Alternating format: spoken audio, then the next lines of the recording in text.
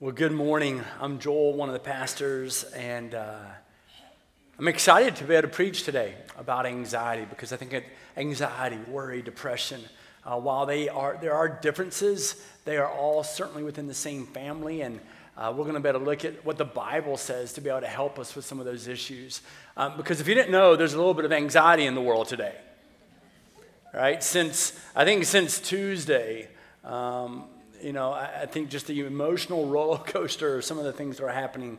I would say political. My thing is with the politics out there today, let me go ahead and say, I know I preached about it a couple of weeks ago, but with politics, it's less about the politics and the hatred and the discord that's happening within our nation. Right? There just doesn't seem to be many civil conversations anymore, and there's so much anxiety and worry that goes along with that.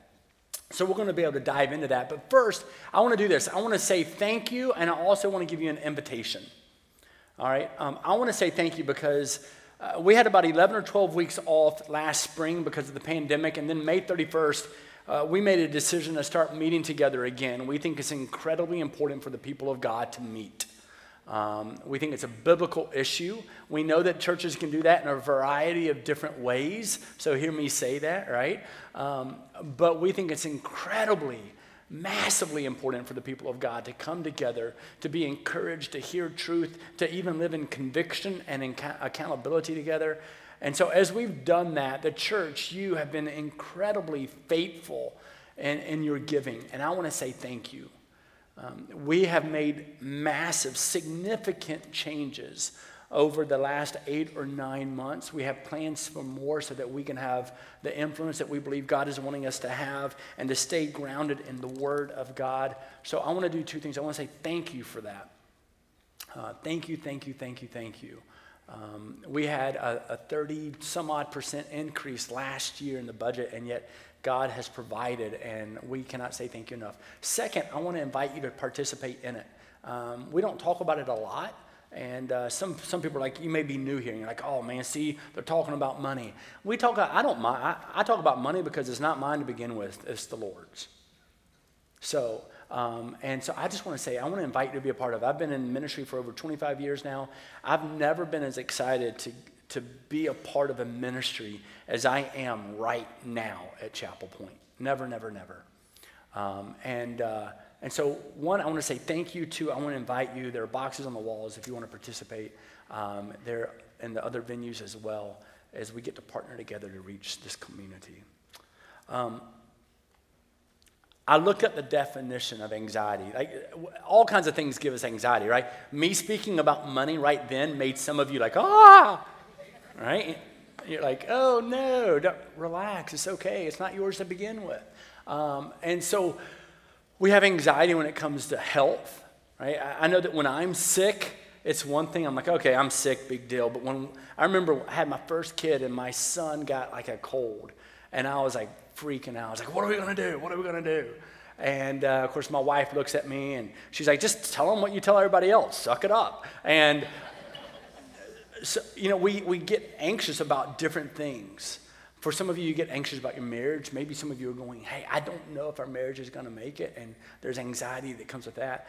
Maybe you get anxiety or worry or even step into depression because maybe kids that you have and they're older in life, but the decisions that they're making. Maybe you're not sure if you're going to be able to keep the job that you currently have, and you're the primary winner of or bringer inner of income, and so you're going, what do I do with that? Anxiety comes for all different reasons. Politics, right? The hatred that exists today. But I looked up a definition, and this is what I found. And get ready, because I'm going to give you a whole lot of Bible to write down today and some homework to be able to do. Definition of anxiety. It says a feeling of worry, a feeling of nervousness or unease, typically about an imminent event or something with an uncertain outcome. And I like this definition because one of the things that I think resonates with me is we have this anxiety in life and this worry in life right now, primarily because when we feel like there's an uncertain outcome. What's going to happen?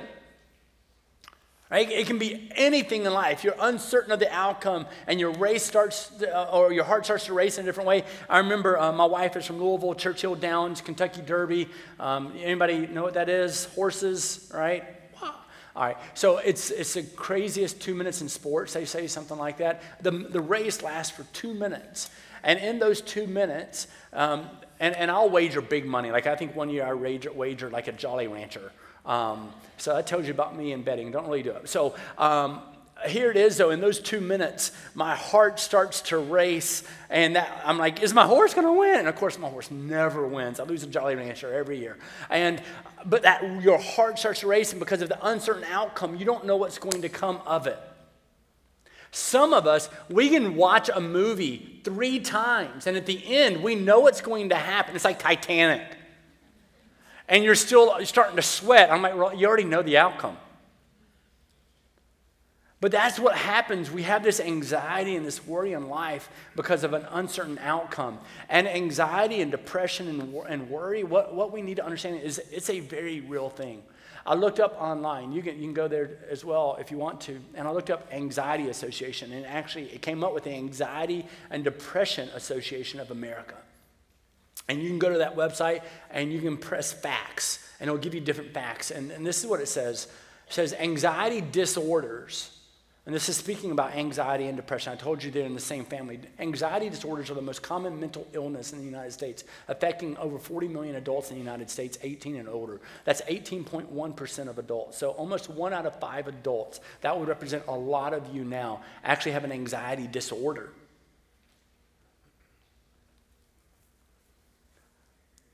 It also tells us that means you're 3 to 5 times more likely to even go to the doctor when you're not even sick, maybe.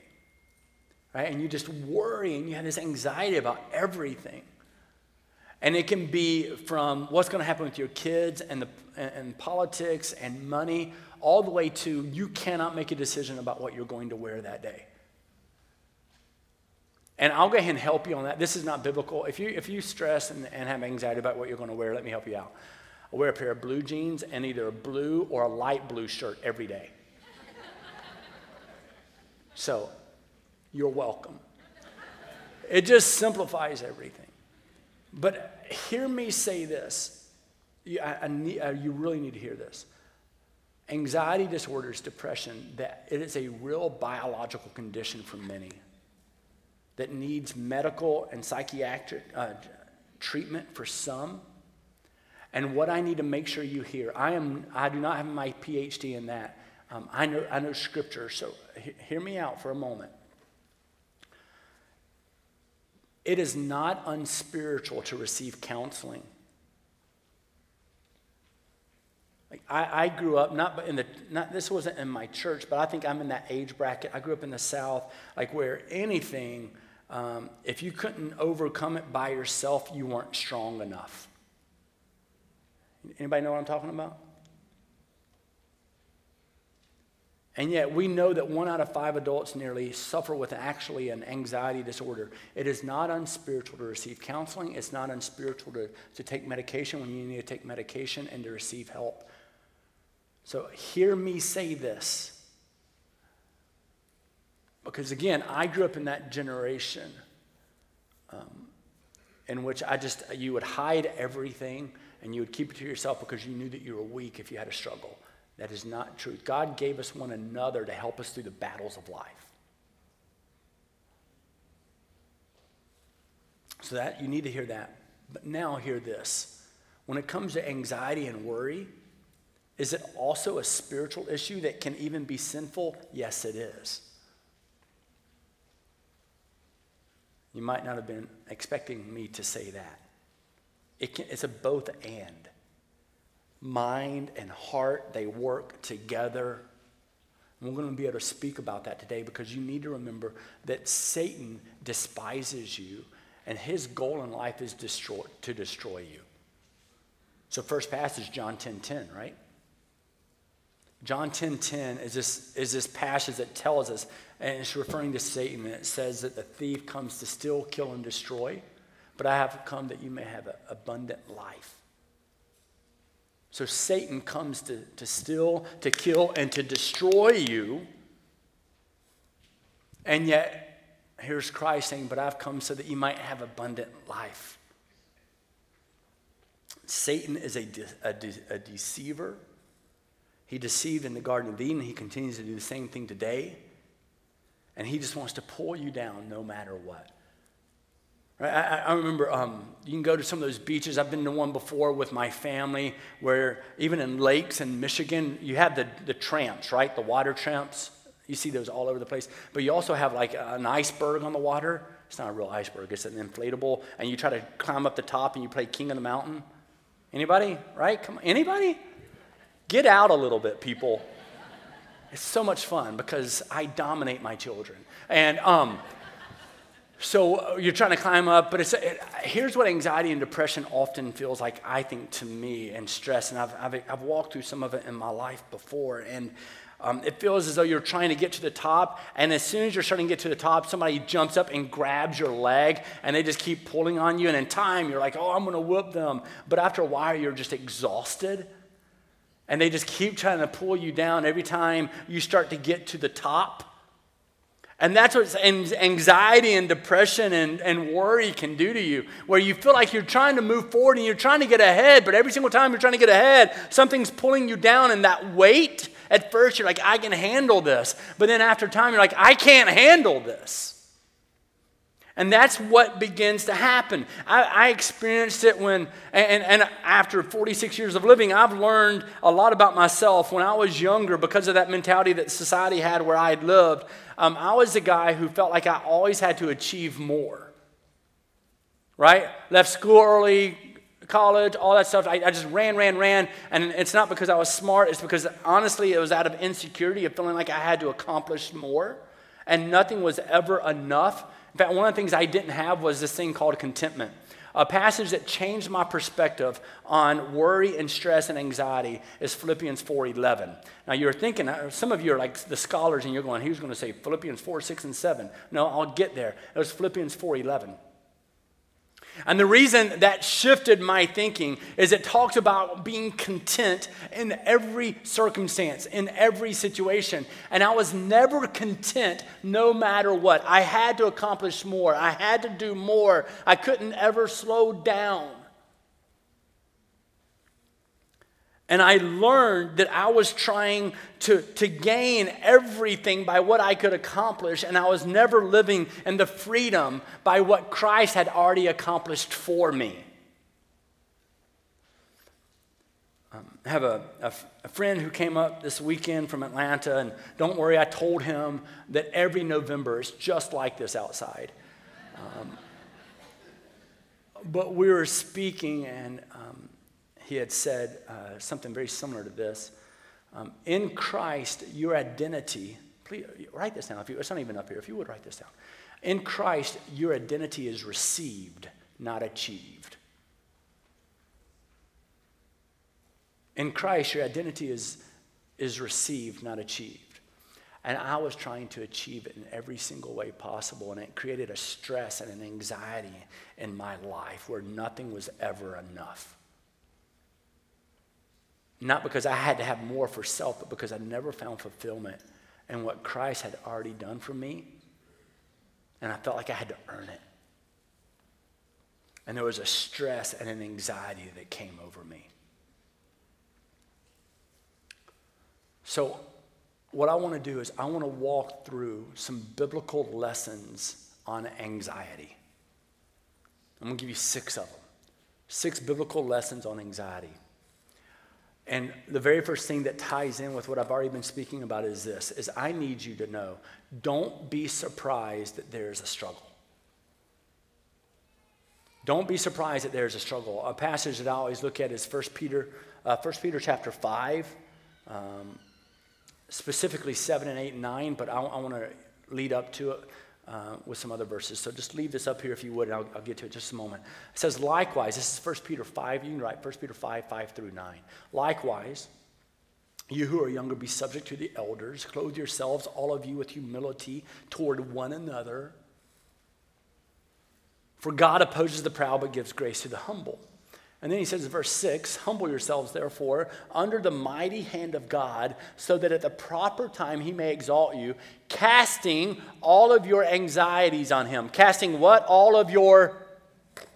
Okay, you can do better. Casting all of your what? On him. It doesn't say keep all your anxieties, keep all your worry, keep all of your stress, make sure that you're wigging out about absolutely everything. He says, no, cast all of your anxieties on him. And then it says, why? Because he cares for you. Some of you still don't even think that you matter to God, and yet what you're going to hear today is you matter to God, and yet he's already accomplished everything you need to have in life. And so you look at this, it says, humble yourselves, right? He cares for you. Be sober-minded. Be watchful. Your adversary, the devil, prowls around like a roaring lion, seeking someone to devour. I told you, he hates you. He hates you because he hates God. It says he came to what? Steal, kill, and destroy. When we can start recognizing that Satan is not only real, but that Satan is very serious about your destruction, then we'll actually start fighting in a manner that is godly.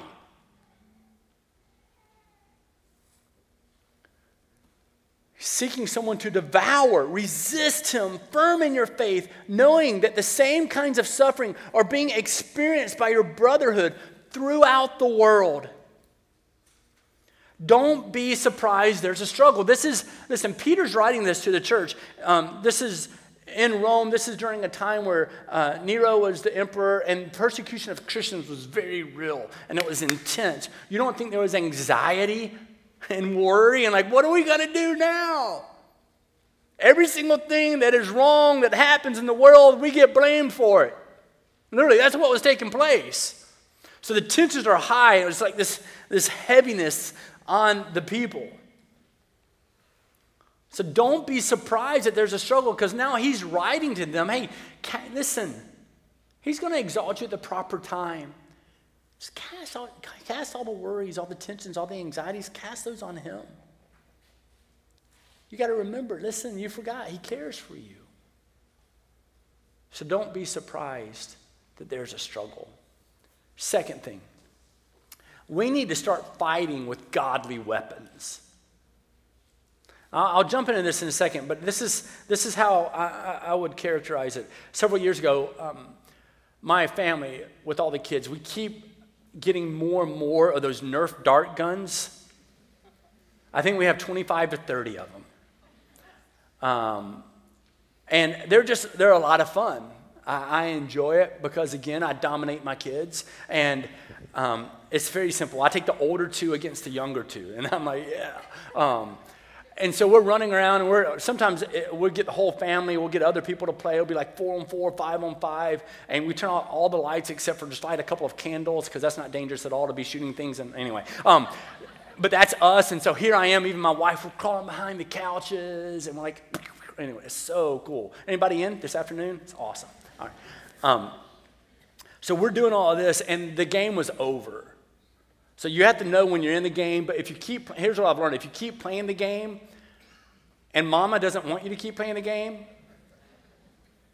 so you already know where I'm going to go with this, because I thought it was fun to keep winning, and I'm a little competitive, and so we're still, my kids, myself, we're all running around still shooting the guns, and my wife had decided it was time to bake, and so she's in the kitchen, and we're still shooting everywhere. Every once in a while, she's the casualty against the head or something like that. And finally, she had enough, and she took her spatula, and she raised it up, and she's like, that's it! And we just stared at her. I'm like, honey, that's a plastic spatula. What are you doing? You bringing a spatula to a gunfight?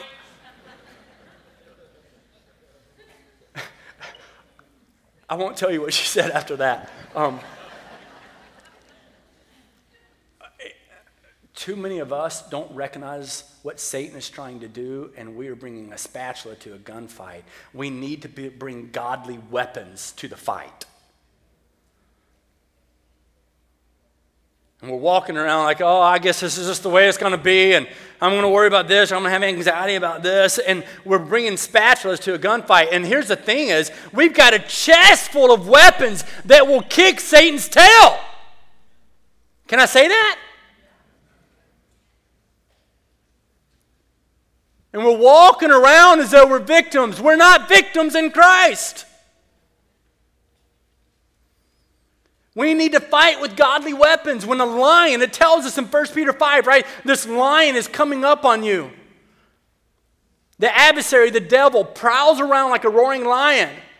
And you would think that when the lion comes up to your face that you would just tuck tail and run. In the name of Jesus Christ, I don't have to tuck tail and run. I already win. Like that, we've got to understand. He's also writing in 2 Corinthians, talking to the people of Corinth, and Paul hung out in Corinth for quite a while, and here he is. 2 Corinthians 10, 3 and 4 says, though we walk in the flesh, we are not waging war according to the flesh. Stop acting like we're in a game of dominoes. We're not. For the weapons of our warfare are not of the flesh, but listen to this. The weapons of our warfare are not of the flesh, but have divine power, godly power, eternal power, unlimited power to destroy strongholds. Wow. Hey, Paul is making it clear that he's not waging war against the flesh. It's a spiritual issue. And so he's going to use weapons that are suited for the war. Here's one of the things I'd like to invite you to do is in the next 2 days, everybody read Ephesians chapter 6. I preached on Ephesians a few years back. Ephesians 6 are only 6 chapters, but it's great. It's the armor of God.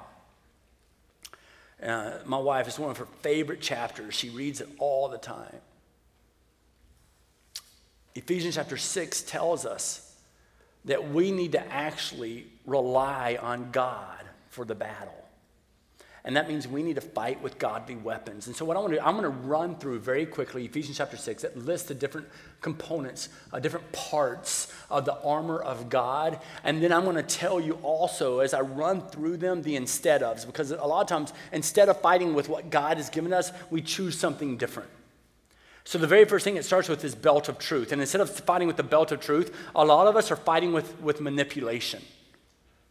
Right? It's where you speak to something but not fully. You speak to something but it's not accurate. It's when you speak to something but you twist it and you allow it to be deceiving. Manipulation is lying, by the way. It's one of the things I'm trying to teach my kids. Just tell me straight up, no, don't tell me about your grades according to how you want me to hear them. I said, how are your grades? And then they start with, well, let me tell you where I think what they could become. I'm like, no.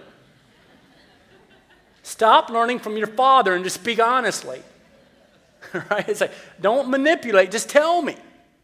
And instead of putting on the belt of truth, we manipulate our words and we tell a story the way we want to tell them. And sometimes we're telling ourselves false stories. So instead of fighting with the belt of truth, often we're fighting with manipulation. Instead of fighting with the breastplate of righteousness, the breastplate of righteousness is because God knew that the combat would be up close. It would be personal. It protected your vital organs, your heart and your lungs and everything else. And he's saying, listen, fight with the breastplate of righteousness on. Not with the superficial stuff, the outward appearance, and you're going to make sure you look great, but inside you're wilting. Fight with shoes of readiness. Literally, it's shoes of readiness. Be alert, be watchful, right? Be ready to go. Don't put on your shoes of apathy. Well, I'll handle that later when I have to.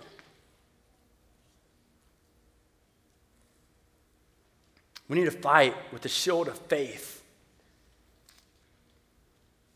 Right? The shield of faith is it's made for close combat. It's what lets you fight up close and not to tuck tail and run because you know you're going to be in this battle, but you can rely on God to do it. We need to put on the helmet of salvation. We need to use the sword of the Spirit. We need to recognize that we need to fight with godly weapons.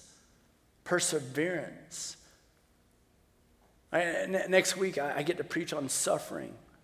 The church has done a miserable job teaching on suffering. And we need to walk through the suffering, walk through the hardship, ready and using godly weapons. John Calvin says, for nothing, It's a really good quote. It says, "For nothing is more opposed to the spiritual wisdom of God than the wisdom of the flesh, and nothing more opposed to his grace than man's natural ability." Finally, or not finally, but third, we need to pray. We speak often here at Chapel Point as being a transformed follower of Jesus, and we also speak about our default settings. Our default settings are prayer and discipleship. We need to pray not as simply a defensive, but also we need to pray as an offensive. We need to pray. One of the passages I always think about when it comes to prayer is recognizing that in 1 Peter chapter 5, verse 8, he says, "Be alert, be watchful." Some of the translations would even take that to lean into to say, "Be prayerful," right? That is how you are alert. That's how you are watchful. You don't wait for things to collapse and use prayer as a crisis mechanism. You pray because you trust God to give you the strength to walk through the crisis and to walk through the difficulty. Another passage is Luke chapter 9, but also Mark chapter 9. You have this thing called the Transfiguration. Luke chapter 9 is primarily known for this the Transfiguration, where you've got Peter, James, and John, the three closest to Jesus Christ. It's also known for Luke 9:23, where it says, "Take up your cross daily and to follow me."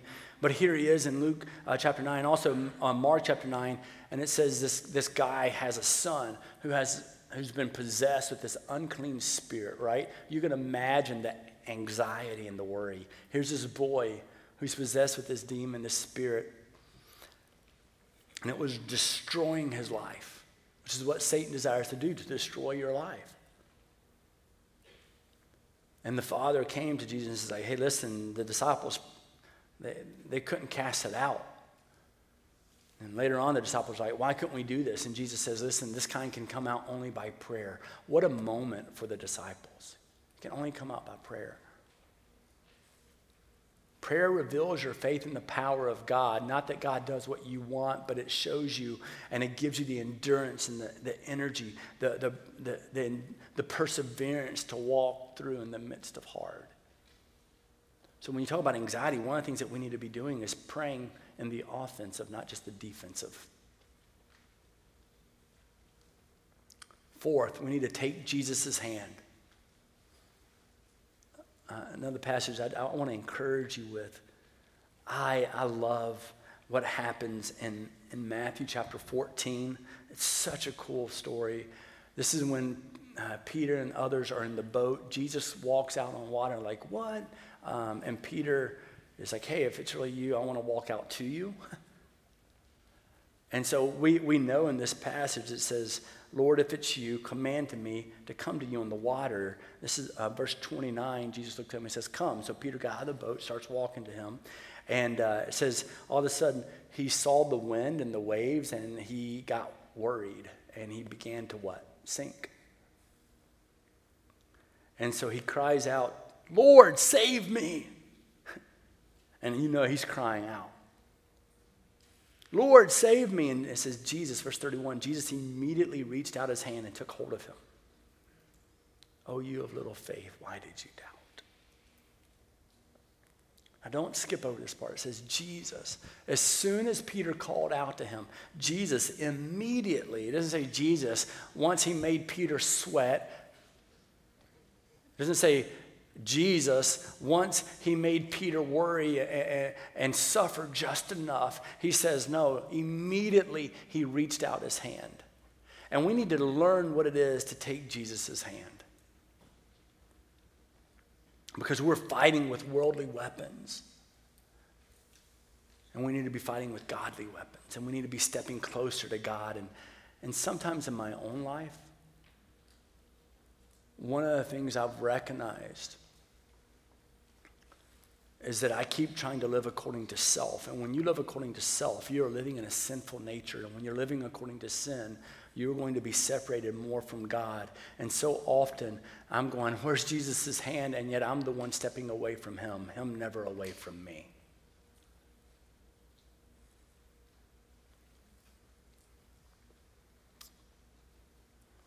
Number 5, we need to show gratitude, demonstrate gratitude.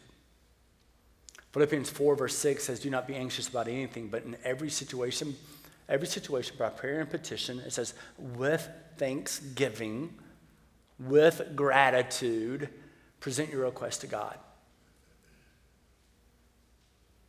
Present your request to God with thanksgiving, with a great heart. And so often when we're living in anxiety and worry, what we do is we develop a list of complaints. We develop and build out a list of problems, and we present those to God, and they're reflective of our worry, but worry never adds any value to your life. We need to understand that. Why are we giving so much to anxiety, so much to worry, so much to stress? And again, I know sometimes there are chemical imbalances, etc. Hear me say that. But we're giving ourselves to something that has no value. And so we need to show gratitude. And for me, gratitude is less about telling God how great He is. I need to do that. But it's actually more about me being reminded of how great God is. And so I need to articulate that. Because when I find myself in a place of gratitude, I find the list of complaints that I've built out in my own thinking, I find that list dwindling, shrinking, decaying, rotting, going away. And so we need to learn what it is to show gratitude.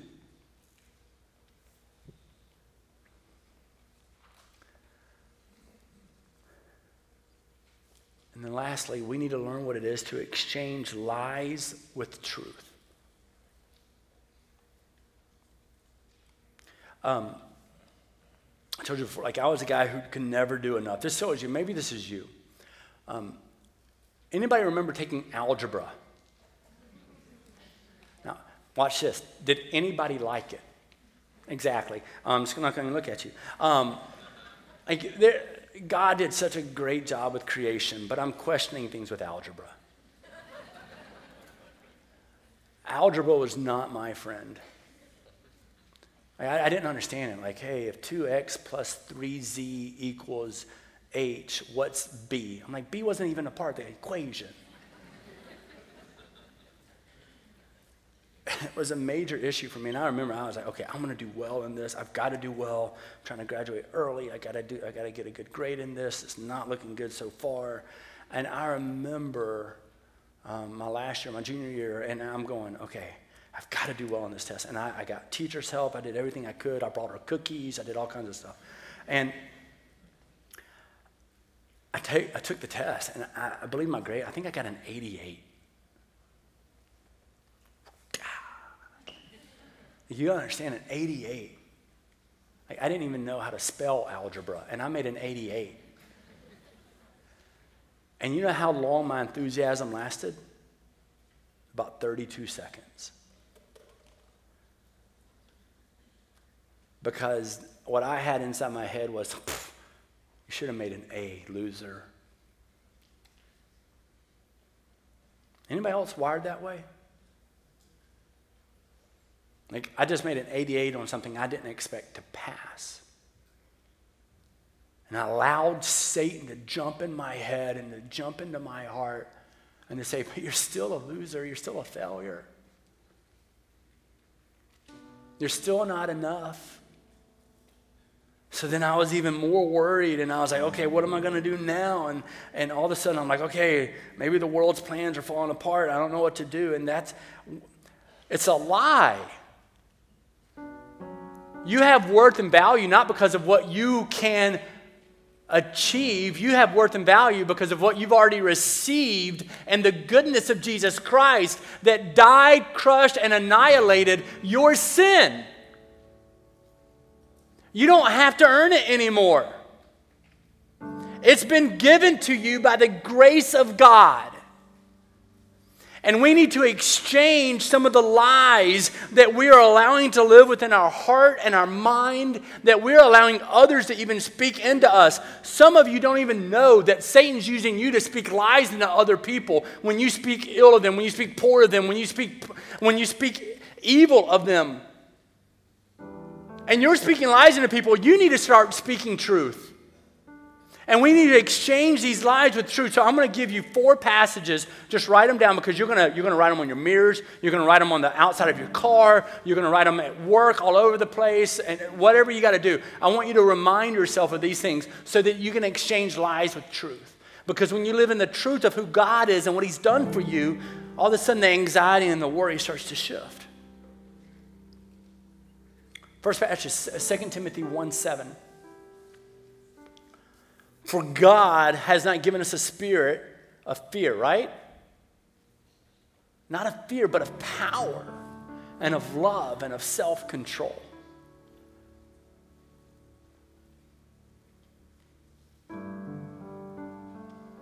First John 4:18. There is no fear in love,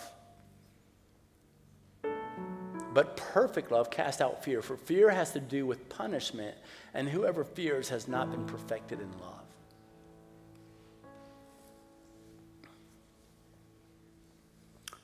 Psalm 55:22. Cast your burden on the Lord. Cast your burden on the Lord, and he will sustain you.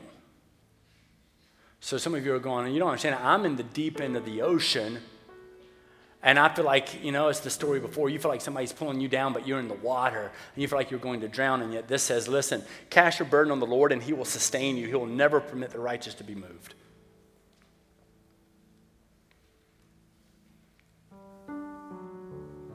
And then Isaiah 43, verse 1. But now this is what the Lord says. Oh, this is good. Fear not, for I have what?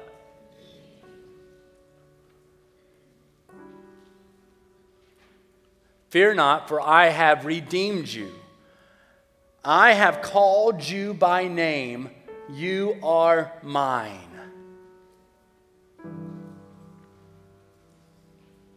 Right? It's that big ball, right? You put the needle in it, it just deflates a little bit. All of a sudden you go,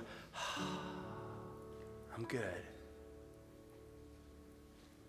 I'm going to exchange the lies with the truth. I belong to God. I'm going to exchange lies with truth.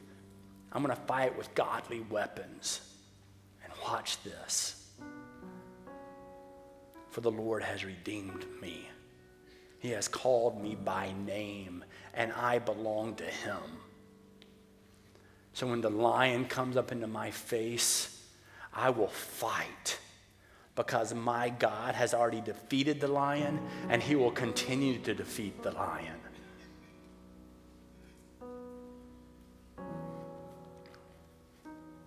Praise be to God.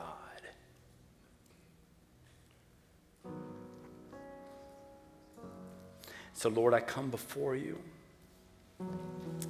and I thank you for your work. I thank you for how you have called us out by name. I thank you for declaring that we're your children, and there are many wrestling with anxiety and worry and how to handle some of these things, but we're going to start taking you by the hand. We're going to show gratitude no matter what. We're going to fight with godly weapons.